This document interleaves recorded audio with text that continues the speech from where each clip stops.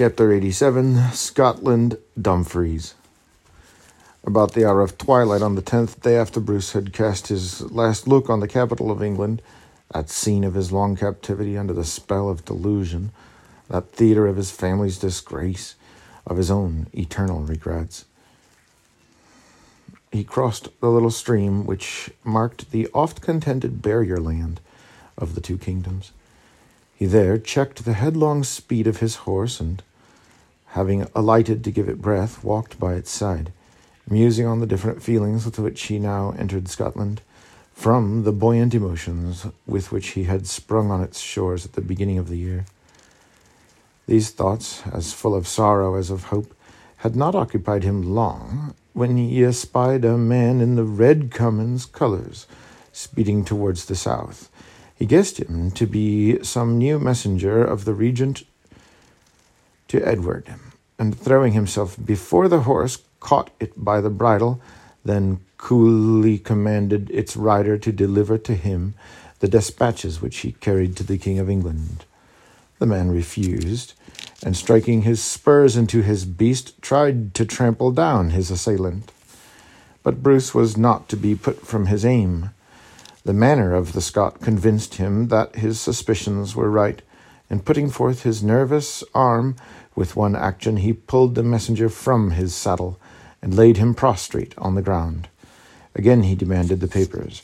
"I am your prince," cried he, "and by the allegiance you owe to Robert Bruce, I command you to deliver them into my hands. Life shall be your reward, immediate death the punishment of your obstinacy." In such an extremity the man did not hesitate, and taking from his bosom a sealed packet, immediately resigned it. Bruce ordered him to stand before him till he had read the contents. Trembling with terror of this formidable freebooter, for he placed no belief in the declaration that he was the Prince of Scotland, the man obeyed, and Bruce, breaking the seals, found, as he expected, a long epistle from the regent, urging the sanguinary aim of his communications. He reiterated his argument for the expediency of speedily putting Robert Bruce to death. He represented the danger that there was in delay, lest a man so royally descended and so popular as he had become, since it was now publicly understood that he had already fought his country's battles under the name of Sir Thomas de Longueville, should find means of placing himself at the head of so many zealots in his favour. These circumstances, so propitious to ambition, and now adding personal revenge to his former boldness and policy, would at this juncture, should he arrive in Scotland, turn its growing commotions to the most decisive uses against the English power. The regent concluded with saying that the Lords Lochawe, Douglas, and Ruthven were come down from the Highlands with a multitudinous army to drive out the Southron garrisons, and to repossess themselves of the fortresses of Stirling and Edinburgh. That Lord Bothwell had returned from France with the real Sir Thomas de Longueville, a knight of great valiancy, and that Sir Roger Kirkpatrick, after having massacred half the English castellans in the border counties, was now lying at Torthorald, ready to commence his murderous reprisals through the coasts of Galloway.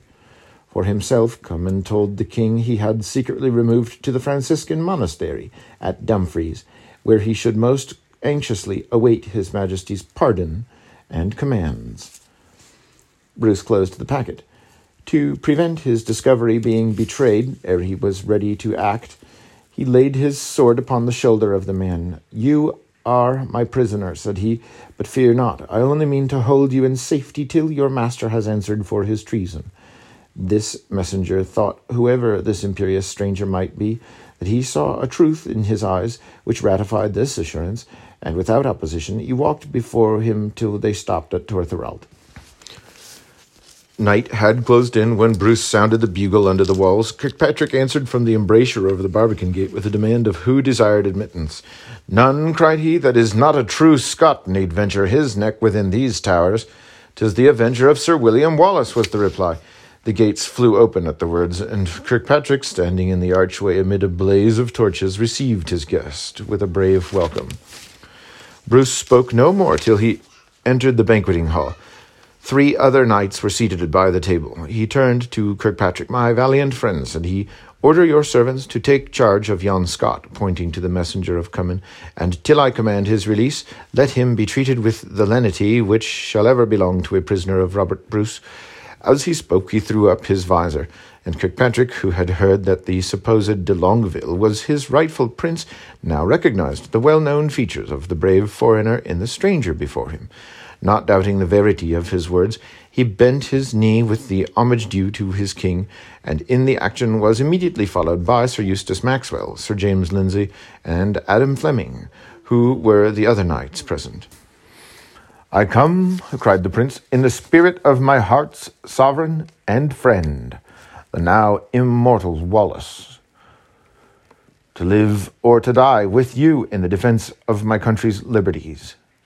With such assistance as yours, his invincible coadjutors, and with the blessing of heaven on our arms, I hope to redeem Scotland from the disgrace which her late horrible submission to the tyrant has fastened on her name. The transgressions of my house have been grievous, but that last deadly sin of my people called for an expiation awful indeed, and it came in the moment of guilt. In their crime they receive punishment. They broke from their side the arm which alone had rescued them from their enemies. I now come to save them from themselves.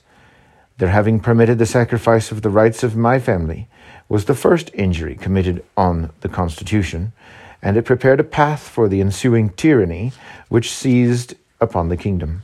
But by resuming these rights, which is now my firm purpose, I open to you a way to recover our hereditary independence. The direful scene just acted on the Tower Hill of London, that horrible climax of Scottish treason, must convince every reasonable mind that all the late misfortunes of our country have proceeded from the base jealousies of its nobles. There, then, let them die, and may the grave of Wallace be the tomb of dissension. Seeing where their own true interests point, surely the brave chieftains of this land will rally round their lawful prince, who here declares he knows no medium between death and victory. The spirit with which this address was pronounced, the magnanimity it conveyed, assisted by the graces of his youth and noble deportment, struck the hearts of his auditors, and aroused in double vigor the principles of resentment to which the first tidings of their heroic countryman's fate had given birth. Kirkpatrick needed no other stimulus than his almost idolatrous memory of Wallace, and he listened with an answering ardor to Bruce's exhortation. The prince next disclosed to his now zealously pledged friends the particulars of the Redcummin's treachery. "He now lies at Dumfries," cried Kirkpatrick. "Thither, then, let us go and confront him with his treason.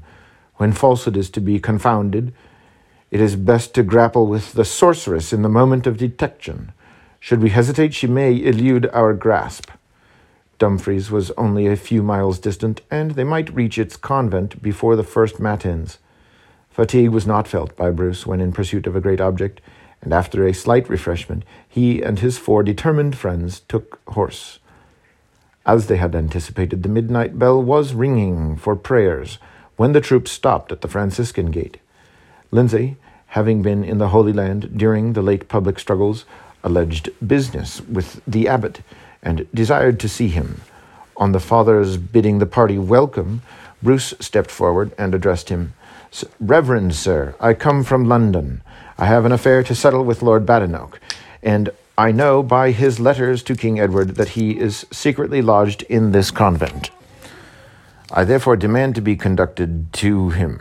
This peremptory requisition, with the superior air of the person who made it, did not leave the abbot room to doubt that he was some illustrious messenger from the King of England, and with hardly a demur he left the other knights in the cloisters of the church, while he led the noble Southron, as he thought, to his kinsman. The treacherous regent had just retired from the refectory to his own apartment, as the abbot conducted the stranger into his presence. Badenoch started frowningly from his seat at such unusual intrusion. Bruce's visor was closed, and the ecclesiastic, perceiving the regent's displeasure, dispersed it by announcing the visitant as a messenger from King Edward. "Then leave us together," returned he, unwilling that even this, his convenient kinsman, should know the extent of his treason against his country. The abbot had already closed the door, when Bruce, whose indignant soul burned to utter his full contempt of the wretch before him, hastily advanced to speak. But the cautious Badenoch, fearful that the father might yet be within hearing, put his finger to his lips. Bruce paused, and listened gloomily to the departing steps of the abbot. When they were no more heard, with one hand raising his visor, and the other grasping the scroll of detection, "Thus basest of the base race of commons," exclaimed he, "you may for the moment elude the universal shame which awaits your crimes." At sight of the face, on hearing the words of Bruce, the unmanly coward uttered a cry of terror, and rushing towards the door, "You pass not here," continued the prince, "till I have laid open all your guilt, till I have pronounced on you the doom due to a treacherous friend and a traitorous subject." "Infatuated Bruce!" exclaimed Badenoch, assuming an air of insulted friendship, now that he found escape impossible. "What false tongue has persuaded you to arraign one who has ever been but too faithfully the adherent of your desperate fortunes? I have labored in secret day and night in your service, and thus am I repaid." Bruce smiled disdainfully at this poor attempt to deceive him, and as he stood with his back against the door, he opened the murderous packet and read from it all its contents. Cummin turned pale and read at each sentence, and at last Bruce, closing in, "Now then, faithful adherent of Robert Bruce," cried he, "say what the man deserves who, in these blood-red lines, petitions the death of his lawful prince. O thou arch-regicide, doth not my very look kill thee?" Badenoch, his complexion turning of a livid hue, and his voice faltering, attempted to deny the letter having been his handwriting, or that he had any concern in the former embassy to Edward. Then, finding that these falsehoods only irritated Bruce to higher indignation, and fearful of being immediately sacrificed to his just resentment, he threw himself on his knees, and, confessing each transaction, implored his life in pity to the natural desire of self-preservation, which alone had precipitated him to so ungrateful a proceeding. "Oh," added he, "even this danger I have incurred upon your account. For your ultimate advantage did I bring on my head the perils which now fill me with dismay. Love alone for you made me hasten the execution of William Wallace, that insidious friend, who would have crept from your bosom into your throne, and then fear of your mistaking the motives of so good a service betrayed me to throw myself into the arms of Edward. Bury thyself and crimes, thou foulest traitor, deep in the depths of hell," cried the prince, starting away with a tremendous gesture. "Out of my sight forever, that I may not pollute these hands with thy monstrous blood." Till this moment, Bruce was ignorant that Badenoch had been an instigator in the murder of Wallace, and forgetting all his own personal wrongs in this more mighty injury, with tumultuous horror, he turned from the coward to avoid the self-blame of stabbing an unarmed wretch at his feet. But at that moment, Cummin, who believed his doom only suspended, rose from his knee, and, drawing his dirk from under his plaid, struck it into the back of the prince. Bruce turned on him with the quickness of thought. "Ha!" exclaimed he, seizing him by the throat. "Then take thy fate. This accursed deed hath removed the only barrier between vengeance and thee. Thus remember William Wallace." As the prince spoke, he plunged his dagger into the breast of the traitor. Cummin uttered a fearful cry, and rolled down at his feet, murmuring imprecations. Bruce fled from the spot. It was the first time his arm had drawn blood except in the field of battle, and he felt as if the base tide had contaminated his hand. In the cloisters he was encountered by his friends. A few words informed them of what had happened. "Is he dead?" inquired Kirkpatrick. "I can hardly doubt it," answered Bruce. "Such a matter," returned the veteran, "must not be left to conjecture. I will secure him." In memory of this circumstance, the crest of the family of Kirkpatrick is a hand grasping a dagger distilling gouts of blood. The motto, "I make sicker." And running forward, he found the wounded regent crawling from the door of the cell. Throwing himself upon him without noise, he stabbed him to the heart. Before the catastrophe was known in the convent, Bruce and his friends had left it some time, and were far on their road to Lochmaben.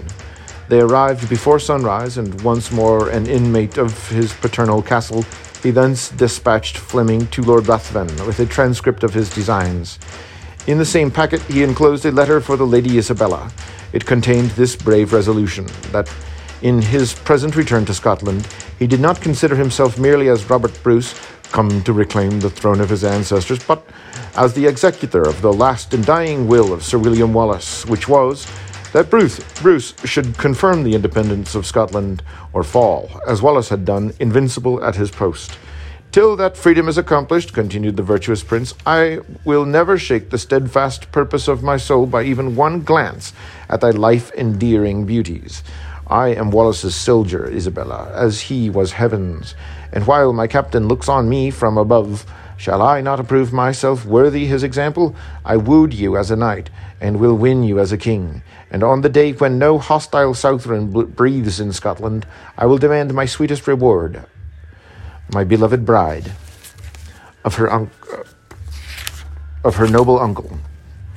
You shall come to me as the angel of peace, and in 1 hour we will receive the nuptial benediction and the vows of our people." The purport of the prince's letter to Ruthven was well adapted to the strain of the foregoing.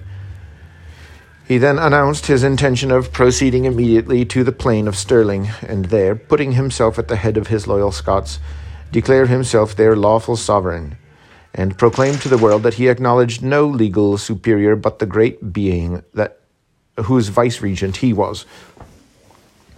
From that centre of his kingdom he would make excursions to its furthest extremities, and with God's will either drive his enemies from the country or perish with the sword in his hand, as became the descendant of William the Lion, as became the friend of William Wallace. Ruthven lay encamped on the Carse of Gowrie when this letter was delivered to him. He read it aloud to his assembled chieftains, and with waving bonnets they hailed the approach of their valiant prince. Bothwell alone, whose sole devoted attachment to Wallace could not be superseded by any other affection, allowed his bonnet to remain inactive in his hand.